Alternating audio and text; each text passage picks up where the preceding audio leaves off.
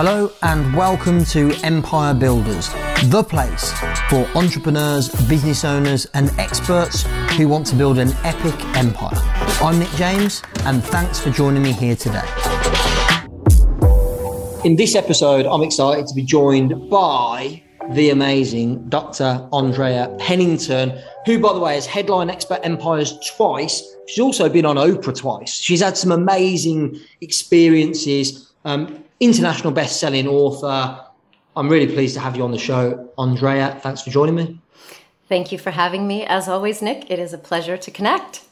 Always is. So why don't you start off? I have to go straight in.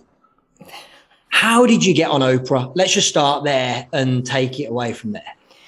Well, I happen to be working at the Discovery Health Channel as the medical director and spokesperson for the network. And at the time, this was back in 2002, 3 or something, Luther Vandross had just had a stroke. And the late singer was very dear friends with Oprah and Patti LaBelle.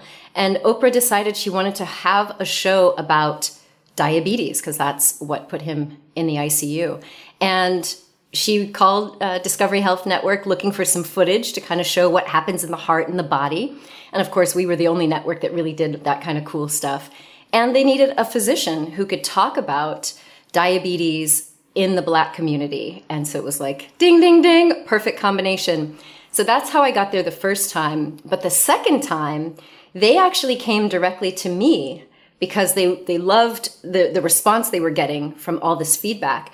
And they really wanted to show how we could prevent these diseases with nutrition. So they flew out to my wellness center. I got to direct all these shots. And yeah, it was a career launcher in many ways. Amazing. So look, you know our audience because you've spoken at our events on a couple of occasions. You know that the majority are coaches, consultants, speakers, trainers, authors. We're going to talk about that a lot more here. They run businesses based upon their expertise, and they would love to get on Oprah or in the UK on shows like This Morning, which you've also been on, I believe. Essentially, they'd love to get media exposure. Now, I'm not saying that as a result of listening to what you're going to share today, that somebody's going to get on Oprah or This Morning straight away.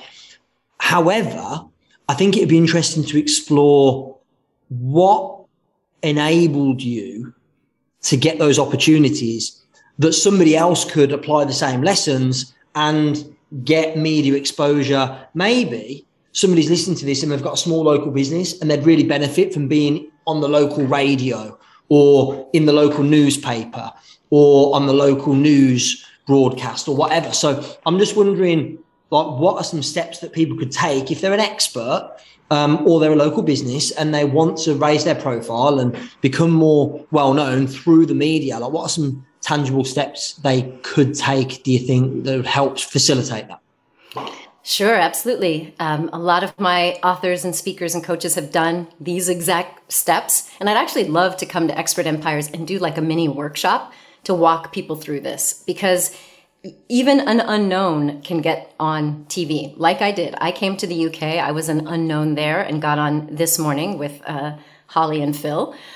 So the first thing is think of it from the perspective of a media booker. So when I was the medical director for Discovery Health Channel, we would get hundreds of pitches every year for documentaries, for all these sorts of things. And so if you have to think from the mind of the media representative, whether that's radio or podcasting or television, we as the media, we want to have good stories. So the number one thing is, how are you going to make your pitch into a story? The audience loves stories. That's what's going to keep people tuned in to the TV or radio. That's what's going to stop people from scrolling. So the number one thing that I use in all of my speaker training and author training is all about storytelling. So let's say you're a coach and you help people get results. Then tell us a story about those results. What do we love in TV land? We love before and afters. Show us a before. And okay, you may not be able to show us, but if you have pictures, great. Otherwise, tell a story about what one of your clients was like before they came to you. That means give us a hint of what were their pains, what were their problems, what was life like from the morning they wake up in the morning, from the moment they wake up in the morning to the moment they go to bed at night. What is a day in their life like? What are their struggles like in their relationship, in their body, in their mind, in their finances, with their kids, with their jobs? Like, what sort of challenges are they reaching in terms of like a ceiling? Are they dealing with self-sabotage? Like, paint a picture for how that looks. Then you don't even have to brag about you. You can say, after coming through our program, this is what their life was like afterward, and give us tangible, imaginable results of how did their finances change? How did their health change? How did their relationships change? You can't just say, and after coming through our program, they had more success. That's not a big deal. They made 6 figures. Who freaking cares? Yep. Do you know how many coaches out there promise to get people to 6 figures? That's not enough for a media booker. So I always recommend people start with the transformation stories, those kind of before and afters. And the biggest thing that I think that people could benefit from doing this is it helps you tell about your success without sounding like a braggart. Nobody wants to be a show-off, and I think that's what stops a lot of coaches from talking about their success. But this is a beautiful way to think of your pitch from the standpoint of the audience and from the standpoint of the media booker. Yeah, nice. And it's actually, it's funny, the same thinking is relevant for speaking on stage at live events. So obviously I run a lot of live events and I hire speakers and book speakers, and same thing, like you got to think from a promoter's perspective. The amount of people that come to me and go, I want to speak on your stage. Here's what I'm going to talk about. It's going to add a lot of value to your audience. I'm like, great. But I got a list of like 100 people that would like to do that and that they think they would add a lot of value to the audience. So think about it from my perspective.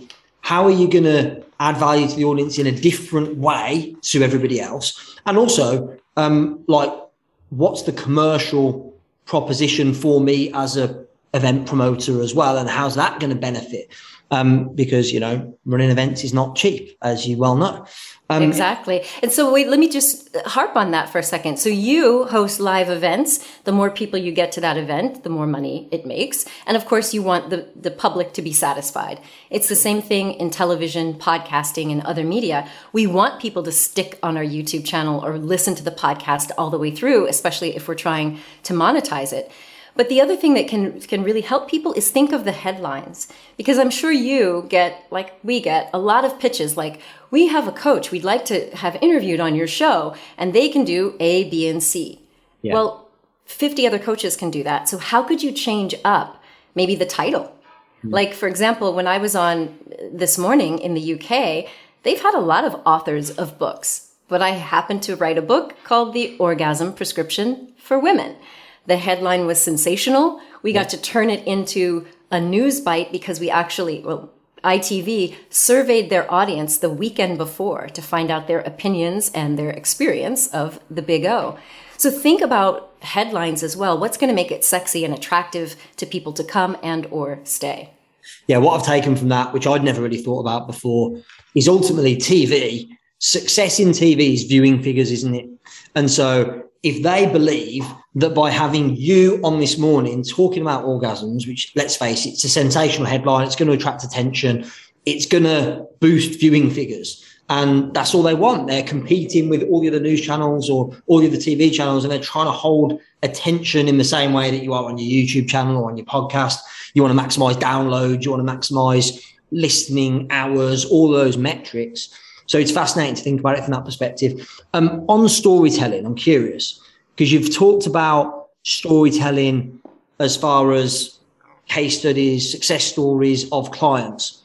How much do you recommend that we use our own personal stories in this whole mix? Like you say, you don't want to be all about me, brag, brag, brag. And I think there is value in personal storytelling as well. So how do you strike that balance between being vulnerable and transparent and sharing things that create a feeling of empathy without crossing the line to be bragging? How do you strike that balance? The first thing is to think about authenticity, and is it even relevant to your pitch or to your story? So you don't want to just tell a sob story just for empathy when it has nothing to do with what the ultimate outcome is. I think that for people who are struggling with wondering how much to tell, you can always try this out with a friend or in your coach community. Like, share a short video in a private Facebook group where you start to tell your story. This is what we do in our workshops. We allow people to write a story, maybe it's their backstory or a turning point story, and then share it and get feedback. Because I think for me, the biggest surprise was people actually wanted to hear that I was human. Yeah. Before, I used to hide behind facts and figures and statistics and my medical degree, and I didn't share what was in my heart. I didn't bother. I thought that people wanted this professional image. But things have changed in the last decade, and certainly since the pandemic. Because we now have so many people doing coaching and consulting, how do you differentiate one coach from another? If everyone's saying they can get basically the same results in your life or in your bank account, what we are looking for now, what people are craving, is personal connection. So if telling your story is relevant to the product or service that you deliver, and you can humanize it. So if I'm going to be spending thousands of dollars, euros, or pounds to work with you, I kind of want to like working with you. Yeah. And the only way I can get to know if I like you, if I have an affinity for you, is if I can hear a little more of your story. Because otherwise, I might fall on a web page or your Facebook profile and just feel like, okay, this is slick business as usual. Where's the heart? Where's the soul? So if you're sharing from a standpoint of authenticity, it can go a long way. Now, for a lot of the people that I work with, they don't want to have to harp on their story for too long. So I highly recommend you either publish it in a book. It can be in a group anthology like what we do at Make Your Mark Global, your own book, or you can do this in a TED Talk or any sort of signature speech, so that is at least on your website and on your social profiles, so people can dive in and get a sense for who you are. And then the rest of your stuff can be about the results that you provide. Hey, it's Nick here. We'll get back to the show in a moment. I just wanted to tell you about a brand new free training I've put together for you, all about how I went from 0 to 6 figures to 7 figures to multi-7 figures in my business very, very quickly. So you can go and download that brand new free training at expertempires.com/free training.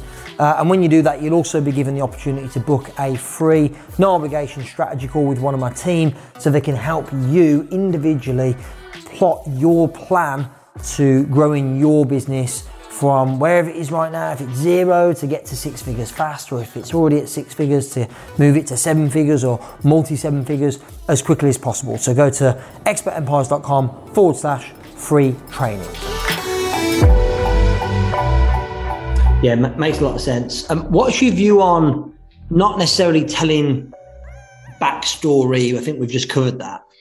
More around sharing, like documenting your life on social media, for example. Like, again, I always feel like there's a delicate balance to be struck between, like, the way that what I call it is like bleeding all over social media, like sharing every little thing that goes badly and every little thing that goes well. Like, where do you see the balance in that? Like, how much do you think you should share? It's not like writing a book. It's like day-to-day storytelling, I guess, is what I'm asking about. For me, it always comes back to authenticity. I would never recommend to someone to document their lives or even the behind the scenes of their business if it didn't feel authentic to them. If it felt like a marketing shtick, I would say don't do it. Yeah. And I know, the year that I first spoke at Expert Empires, you had Gary Vee there, and he's a big proponent of documenting your process. Now, you just brought up the idea of bleeding out into social media. I would also refer to it as vomiting on social media. Same thing. Other people are just like, kind of showing off on social media. So it comes back to your intention. I, for example, am building a new company that creates these transformational experiences with essences. And I'm showing people. I'm going up to Grasse, which is like the perfumery of the world, and selecting my own scents for these fragrances. And that's like a cool behind the scenes for people to see. How do you create a line?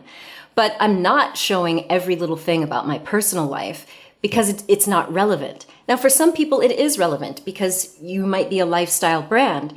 But if you're doing it just to show off, people are going to feel that. And you're going to end up attracting the people that are into it for the bling. And if that works for your brand, so be it. But if you're more of a personal brand and you want personal connection, then just be mindful of your intentions and let that come through. Yeah, I think for me, it's funny. You mentioned the bling, and I think what I dislike about only documenting the bling is that I know that's not the whole story. So I go, I think, and I don't do this, but I think if you were going to be documenting the bling, you should counterbalance it with some reality, so that it's more real and palatable, and people see who you really are. And that doesn't have to be bleeding or vomiting. It could just be the boring, just like here's me typing up a post. It doesn't mean you have to show like, oh my God, I lost 2 clients and now I can't pay the bills. You don't necessarily have to tell all the negative, but I like your idea of counterbalancing it, even with something that's just neutral. Yeah, like here's what I would do. Like, let's say, you or I are flying all over the world, business or first class, you're documenting that stuff. It's nice. I would be the first person to like share a photo of me in like an Uber, like which stinks and like it's all like messy and like, not luxury. Because I think then people go, oh, like, first of all, it's funny because you go from here to here, but also it's real. It's like, hey, I'm not living A-list celebrity 5-star lifestyle every single minute of every single day. And I think that kind of makes it more, it makes you more real and more human, right? Exactly. Interestingly, coming back to, you mentioned Gary Vee, who again spoke at the Expert Empires event that you did. And of course, he's a big proponent of document everything.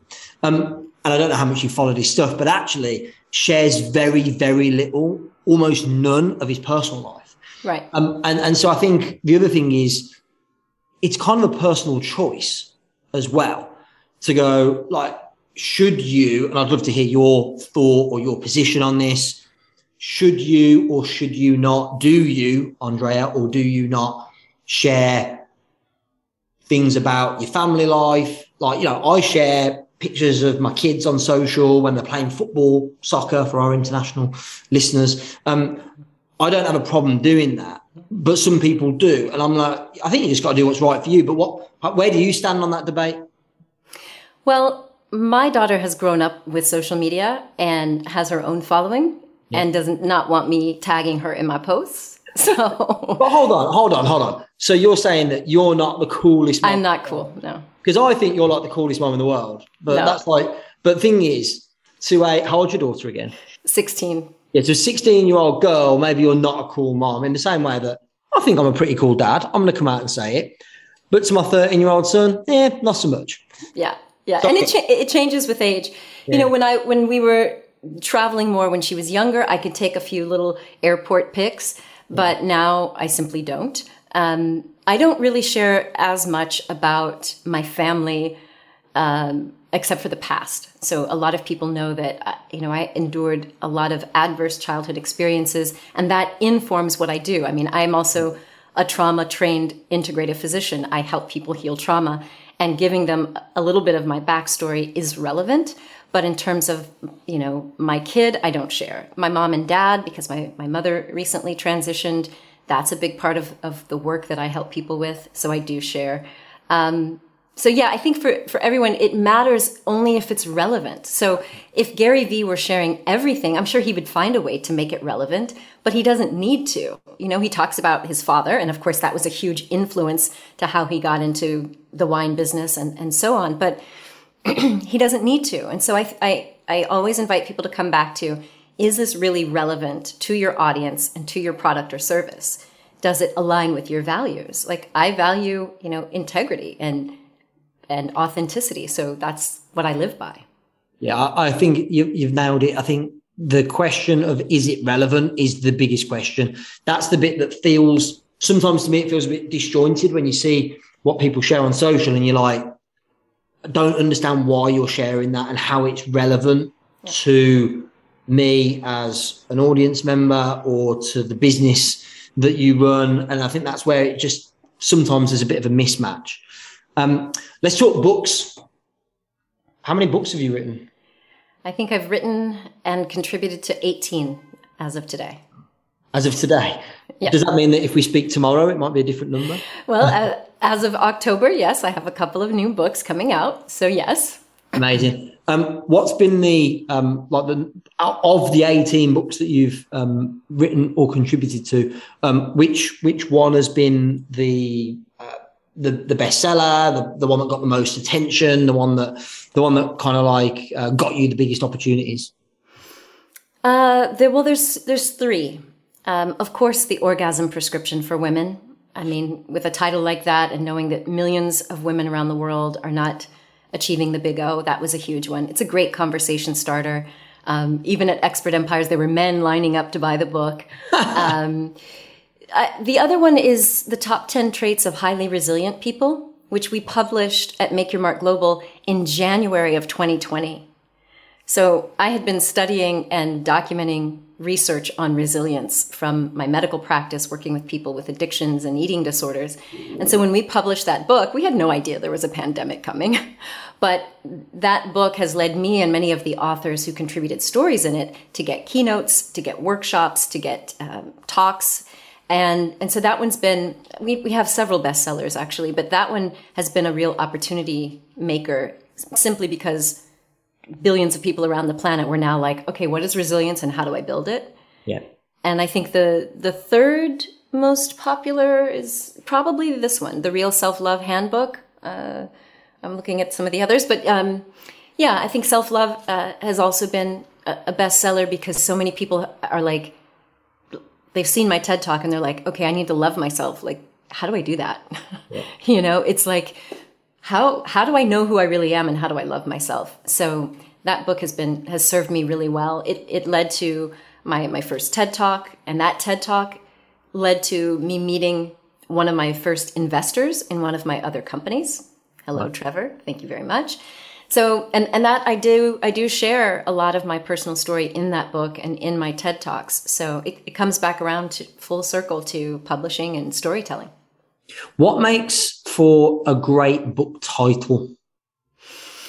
There's a lot of debate about that. In my team, we do one of two things. We either want it to be so clear that it's this expression I learned from you, Brits, it says on the tin what's in the tin, or what's in the tin is on the tin. It does what it says on the tin. Yeah. Exactly. So sometimes you want it to be super descriptive so that someone who's doing a Google search or an Amazon search is going to find exactly what they need. But coming from the background of media, I also want a sensational title that's going to stop people in their tracks. And you can always use the subtitle to make sure that you're feeding it with the right keywords and descriptions so that people would find it. But those are the two things. Either, having a great title that stops people in their tracks and makes them say, wait, what? Or being really descriptive. So, yeah. And for the listeners that have already written a book, because like if you've already written the book and you've already got a title, there's not really much you can do about that now. What would be your top tips for gaining exposure and driving book sales? Like, how would you go about doing that for an existing, already published book? Well, if it's something that you've self-published, you can always do a second edition and make it a better title. That's actually something I did. The Real Self-Love Handbook was first published as a book called I Love You, Me. I Love You, Me is a song that I wrote back in 2008, coming out of a very tumultuous time. And it was more of a memoir. But as people started reading that first version, they were like, God, this is finally the handbook I needed.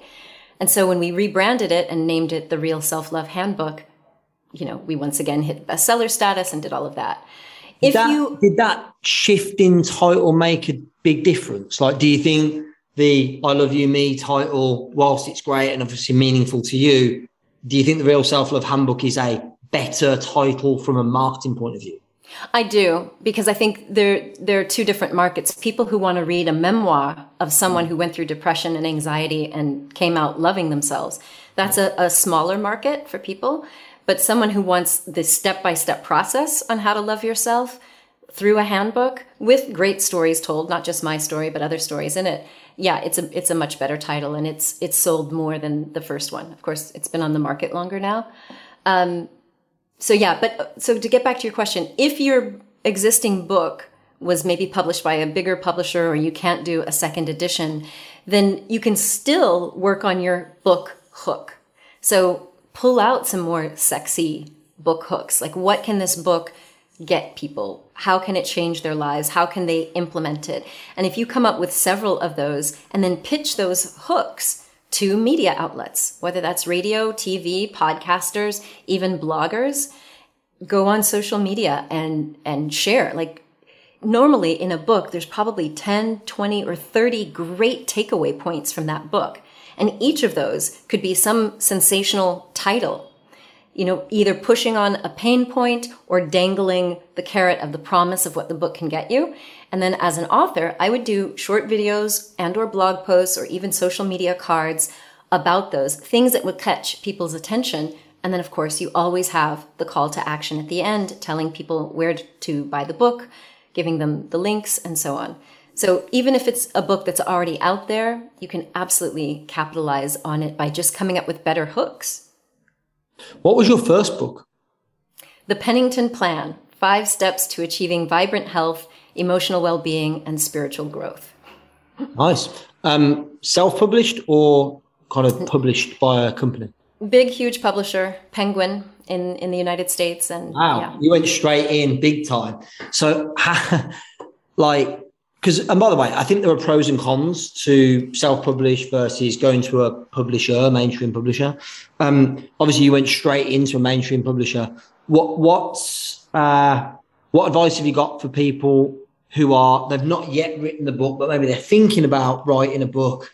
We've talked about titles and hooks and stuff, but what advice would you give to someone who's thinking of writing a book regarding self-publishing versus mainstream publishing? Like, what advice would you give there, first of all? Well, I have a full mini series on this called The Publishing Essentials. So visit makeyourmarkglobal.com for the longer answer. But essentially, you have to think about what is your motivation. So for most people, when they're publishing a book, they either have the motivation that they think they're going to get rich, which until you reach the status of Brené Brown or Stephen King or J.K. Rowling, you're not going to get rich off the book. Not directly. Exactly. In terms of book sales or a book advance, until you are a known entity. If your intention is to brand yourself, to be able to tell your story and to tell the stories of other people that you've helped, and then, yes, you will be able to leverage that in keynotes, TED Talks, workshops, and make 6-7 figures if you want. Then the next thing for you to think through is, how much control do I need? Because if you're telling really personal stories, like for me, my first book with that huge publisher, it was great. I had already written a lot of the book before I got the book deal. Their editor was super sensitive to me and my needs and my desires. So I didn't get a lot of pushback, very minimal. When I published the Orgasm Prescription for Women, I didn't want anyone telling me what I could or could not put in that book or how to tell my stories. I had done the research as a physician, and I decided to publish it myself. So there's the aspect of control. Yeah. And obviously, if you self-publish or work with a boutique publisher like us at Make Your Mark Global, there's a difference in the royalty split. So self-publishing or hybrid publishing, you get more control. You also get more of the royalties. And you can make changes. Like a year later, if you want to change the title, come up with a second edition, change the cover, you can do that very easily. The third thing I would have you consider is time. If you're going to go with a traditional publisher, you're going to have to spend the time to create a book proposal, which means you're going to be writing a good portion of the book, come up with a detailed marketing plan, as well as show them your social media following and other platforms of a waiting audience. And then when you get that book deal, if you get that book deal, whether it's through a literary agent who presents you to publishers or you're just sending it out, you have to count on average 2 years before that book is going to hit, Waterstones or what is it, W.H. Smith in the UK. And the reason that we have to think about that is because unless you're publishing something about like a pandemic that's just happening or a scandal in Parliament or the elections, most publishers are going to take at least 2 years to bring that book out to the public. So if you're pressed for time, you're probably not going to want to go the traditional route, because by the time you write the proposal, get the deal, get it edited, and bring it out to the world, that's going to take a long time. Yeah. Did you you don't have to answer this, but I'm just nosy. Did you get an advance from Penguin on the first book? Oh yeah. Yeah. And was that before or after you kind of made your breakthrough in the media, though, on TV and stuff? I had made the breakthrough. In fact, my publisher was at home with a cold watching Oprah, and he saw me on Oprah, and he went to Google, and I remember the email that he sent me. It was like, "Dear Dr. Pennington, I was homesick, doing something I never do, watch Oprah," because it, white man in America. And he said, "And I saw you, and you were brilliant, and I Googled you, and you had no books." He's like, "Would you like to talk about writing a book?" And I had actually already started writing. So I talked to my literary agent, which I was fortunate to have at that time. And the rest is history. Wow. Yeah. I mean, I think getting the big advance when you haven't published a book before is rare. But actually, it's about personal brand and exposure. So you had, and we're talking, what year are we talking here when the first book was published? 2002. Yeah. So we're not talking like Instagram followers and any of that. We're talking like the equivalent then was you're on Oprah, you've got personal brand and attention. And of course, now you've got 1 million followers on Instagram. It's kind of, it has similar value now. But back then, that was how people got book deals, was mainstream media exposure. And now this is why I think building, I know we're going a bit off track here, but this is why I believe building an audience is so critical. Absolutely. And when I say building an audience, I'm not wedded to any single platform, but if you can build an audience, whether that's an email list, whether it's on Facebook, whether it's on Instagram, or it's on LinkedIn, or any other platform for that matter, YouTube subscribers, like that is when you go, if you want to go to a mainstream publisher and get an advance, they're gonna agree to work with you on the basis of your personal brand and profile. And of course, getting mainstream media exposure even now is valuable. Yeah. But the great news, you can do it your own way now through social media following. Absolutely. And every mainstream publisher today is going to look at your following, because they want to know, if they invest in creating this book, they want to know that there's already an audience waiting for it. Yeah. Because most mainstream publishers aren't going to do what my publisher did back then. I mean, I got a book tour, I got a ton of books for signings and all of these things. And most traditional publishers aren't doing that today. So they're relying on us to bring that audience. So you absolutely need to be building your followers on all of the platforms that you enjoy being on, because that's going to be a necessary element for getting a traditional book deal.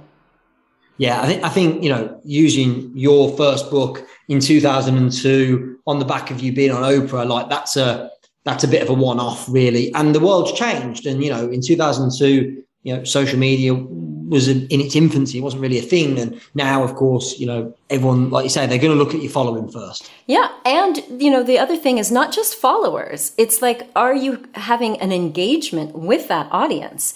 There's a lovely woman from the UK, and I'm trying to remember her real name. I think it's Haley. But anyway, she started on TikTok, blew up on Instagram, and I saw that she recently got a book deal. And the work that she does is brilliant. And it's because she built out this whole brand essence of her comedy sketches. Interesting. Yeah, I think that the issue really is that the book publishers essentially want you to sell the book. Yes, exactly. You could make an argument, which is, so if you're going to sell the book anyway, like, what do you need them for?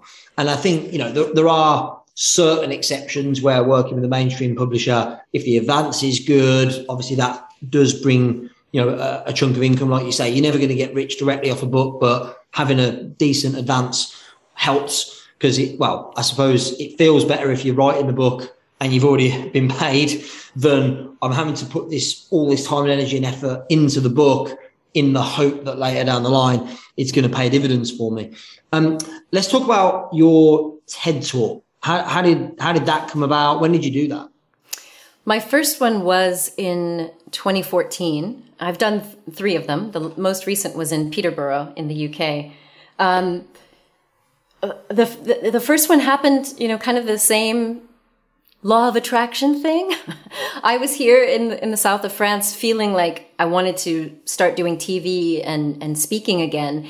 And something inside of me said, well, you need to rebrand yourself. Because when I first left America, people kind of knew me as this Dr. Andrea brand, not very flattering. And I sort of said to myself, well, what's the best way to brand you? And of course, I'm like, a TED Talk. So I actually started mapping out the story and how I was going to tell this story.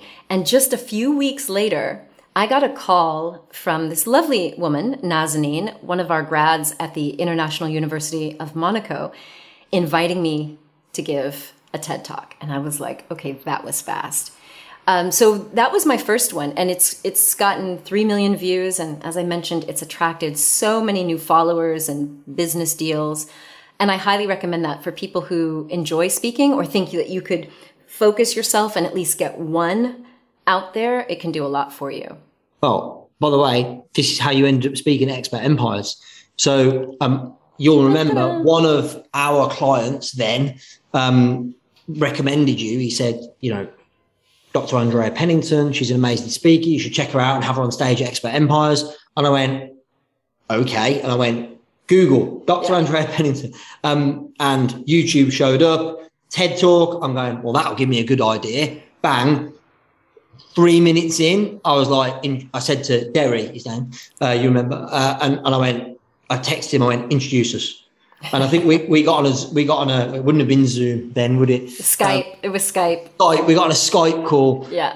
And, so within probably an hour of me seeing the first few minutes of your TED Talk, like we'd hired you to speak at Expert Empires. So I think the value of that, of being a speaker on a TED Talk stage, but equally on any stage. And what I'm hearing again and again from you is it all comes back to storytelling. Yeah. Yeah. The opportunity for the TED Talk, whatever, you're listening to this, you're watching this, whatever you believe, Andrea decided that she wanted to give a TED Talk and she started mapping out the story. And then who knows how you attracted this opportunity. And I'm sure you could tell 100 stories like that. But I think it all starts with a story. I'm curious. What was the reason for leaving the US and moving to France? My heart, my soul. I really feel like maybe I had some past life stuff in France that hadn't been resolved. Coming out of a psychedelic experience, I saw a vision of me living in France. This was back in 2005. And in this vision, I was walking hand in hand with a child. And at the time I was 34 and single. I'm like, okay, God, how are you going to make that happen? But I've always felt more at home here. And it's just been a magical place for me.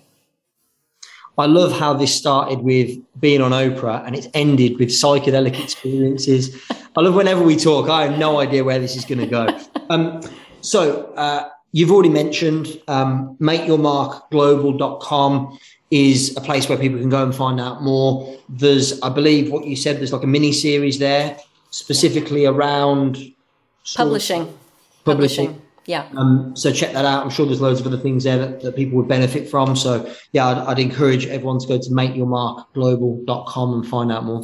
Yes. And especially if you want to learn the art of storytelling, like this is at the heart of everything, whether you're a speaker, you want to be an author, or just you want to be able to share stories of client success in your sales, then check out some of the resources we have there. We have a new course, which is an introduction to storytelling using the hero's journey as a framework. This is what all of my authors go through, whether they come live in person to Stories with Soul or they do the online version. And it's helped people write chapters in group books. And speaking of group books, I have a couple of anthologies that we're publishing in the spring of 2023. So if you have a story about resilience, about holistic healing, or if you have a story about sitting with psychedelics, we're also publishing a book called Sacred Medicine, where each person gets to contribute a story. And we do all of the author training and all of the heavy lifting. So check us out, makeyourmarkglobal.com. Dr. Andrea Pennington, thank you so much. I can't believe it's taken us this long to do this and get you on Empire Builders. I think, we're like 100 plus episodes. I think we're at like 130 odd episodes. Wow. And we've been trying to get this booked in for so long. So I'm so pleased we finally got to do it. I'm sure we'll do this again at some point in the future. And we're definitely going to get you back to Expert Empires again at some point in the future as well. We get such amazing feedback from our audience on a couple of occasions that you've spoken before. So let's make that happen as well. I'd love to. Thanks again for your time and sharing so openly. Really appreciate you. And look forward to seeing you again soon. Thank you. Be well. Okay, that's it for today. Thank you so much for listening to Empire Builders. Please subscribe, leave us a review on Apple, on Spotify, on other platforms, and share the love, tell your friends. Remember, till next time, the more you connect, the more you collect.